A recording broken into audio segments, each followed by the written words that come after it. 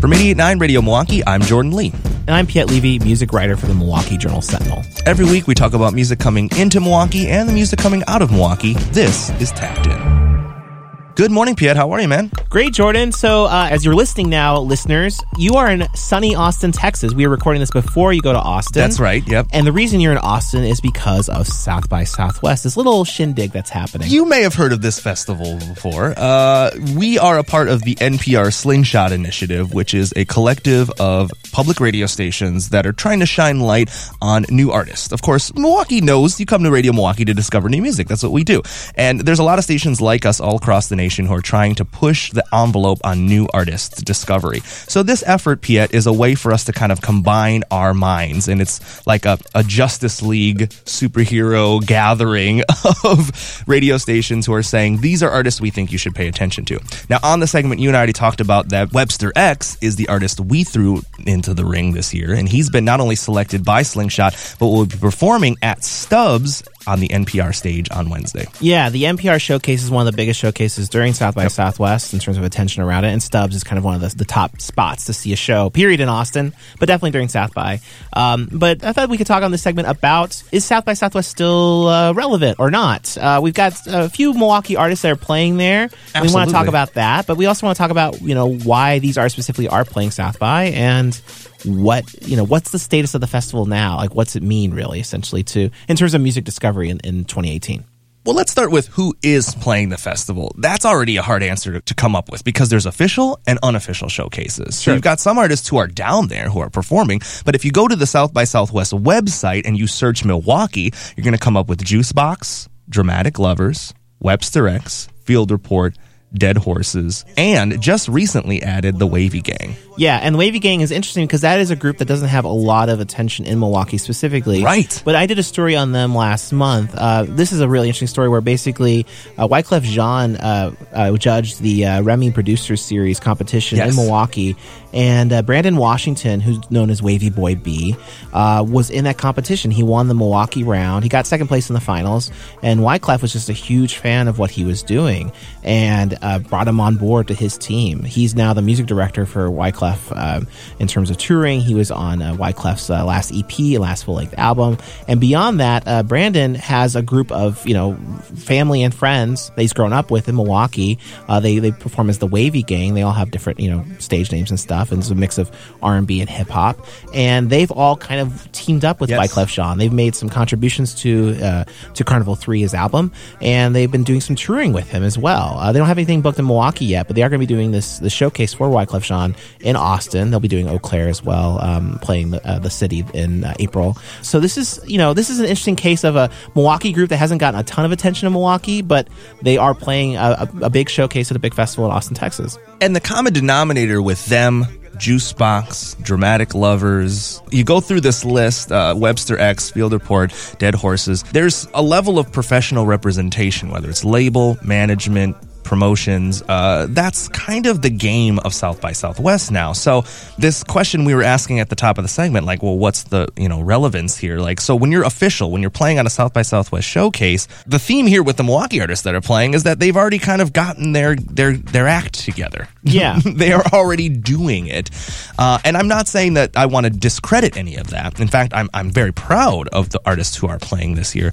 But what about those who need to, quote unquote, be discovered? Is the festival doing that for artists? Yeah, I think it's really hard to do that. I think a few years ago, there was a really ambitious and noble effort for like a unofficial Milwaukee showcase in Austin. I went to that. And there was a lot of artists that got involved with it. I think it was like 30 acts or something really ambitious, really big.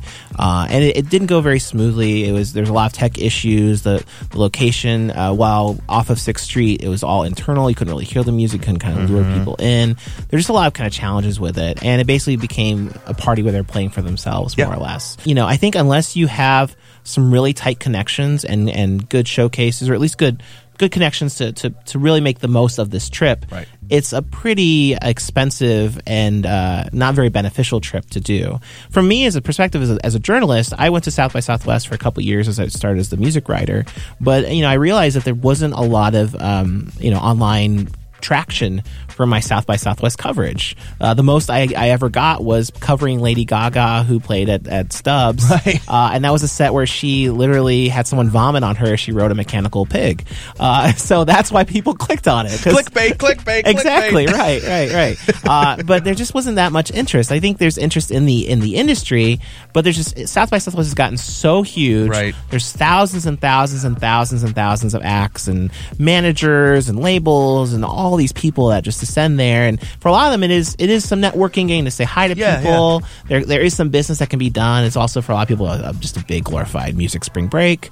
I think for these Milwaukee musicians that you mentioned, it makes sense for them to be there because they do have something to promote, and they do already have ins with some certain showcases, with some certain people to talk to. Right. I mean, let's not forget. I mean, Dangerbird Records signed Juicebox because he wowed them at South by Southwest. Sure. So, I mean, there is that story that just it still comes true. Yeah, it's not like it's not a fairy tale thing, or right. We're not at the point where this one band gets all this like love at South by and suddenly they're huge stars. Right. I mean, we've moved past that. There's just too much happening at South by Southwest and just too much going on in music period to really, I think that the festival has lost its ability to really like propel people in a dramatic fashion. And that might have even been kind of a little bit of an overblown myth anyway. The idea that Alabama Shakes went there and suddenly they were just, giant stars. They're already getting, again, that was a band that already had some momentum going. They sold the Pabst Theater here before going to South by Southwest 2 weeks later. It's not like this band just came out of nowhere and just wowed people. So, but let's switch gears for just a moment, because while there is plenty of pessimistic conversation and negative things that we could talk about, I mean, we have to realize that too. Let's look at a band like Field Report. This is a brand new sound for Field Report. And I mean, you and I have gotten an opportunity to sneak preview this new album that's going to be released very soon here on Verve Records. And if you already listened to the sophomore or freshman albums from Field Report and you're in the industry, and you actually are going to be at South by Southwest, and you actually will be at the convention center seeing them play, you probably have a preconceived notion about what Field Report can or cannot do. And then you're going to hear this and see this new show. I mean, there's a potential that this could really bust the door wide open. And you're right, this parallel of Alabama Shakes-like story. Okay, Piet, we know that Field Report has laid groundwork. We know that Field Report has gotten critical acclaim and has been able to play big shows with big artists. But what's the next level for a band like Field Report? And could this open up the door for them? Possibly, yeah. And Field Report is on its most ambitious campaign yet in terms of press stuff. I mean, they did their national TV debut with CBS This Morning, and this album it's a really good album. It's definitely its most accessible album. Absolutely. Chris Porterfield from that band's always been a very smart songwriter, but his songs they're rewarded with repeat listenings, and that's the case with this album too. Mm-hmm. But this is an album where you don't need to necessarily be like strict headphone listen, digging in. Right. You can just kind of have it on in the background while you're at, Shake Shack, and it can just totally make you start tapping your toes. So I think it makes sense with this album cycle kind of gearing up. It makes sense for them to be there for that, and they're going to have a lot of dates kind of coming up as well. And this is an album that has the potential to take them further. And being at South by is a way to get some media shine, meet with some people, possibly to some new kind of gig opportunities, things like that. So I think it makes perfect sense for them to be there. Just as it makes sense for Webster X to be there, because they've got this NPR support around him doing the Slingshot Showcase, which is a big showcase with like Austin Green, the new supergroup with Common, and Robert Glasper is playing that. So that's a big deal for him to play that too. So these are opportunities that I think are very valuable opportunities for these Milwaukee artists who have been working for a while and getting some recognition already, and they aren't necessarily just kind of coming in off of playing a couple local gigs. I mean, they are professionals, and they've got professional backing them, and they have places to go. They have a lot of potential to grow further, and this makes sense to go there for them. Absolutely. And that's why Radio Milwaukee is heading down this year. We want to just amplify that effort and make sure that you know what's going on. So we're going to be there. So if you're going to be in any way, shape, or form keeping tabs on what Milwaukee artists are doing at South by Southwest, I implore you, follow us on all social media platforms platforms at Radio Milwaukee. And of course, we'll have some articles online at radiomilwaukee.org as well. Yeah, and remember too, these artists, if you can't make it to Austin, which probably most of you aren't going to be there, I'm not going to be there this year, unfortunately, but they're going to be coming to town soon. So Juicebox is playing at the Cactus Club in Milwaukee on March 20th, doing a headline set there. So you can't see him in Austin, you can see him there. Field Report has 2 shows at the Back Room at Colectivo Coffee in April 20th and 22nd. They're playing there. Wavy Gang, I don't know when they'll play Milwaukee. They need to play Milwaukee soon. I really like Wavy Gang. But you could go to jsonline.com/music. We did a soundcheck session with them. Really good soundcheck session. I loved it. It was so fun.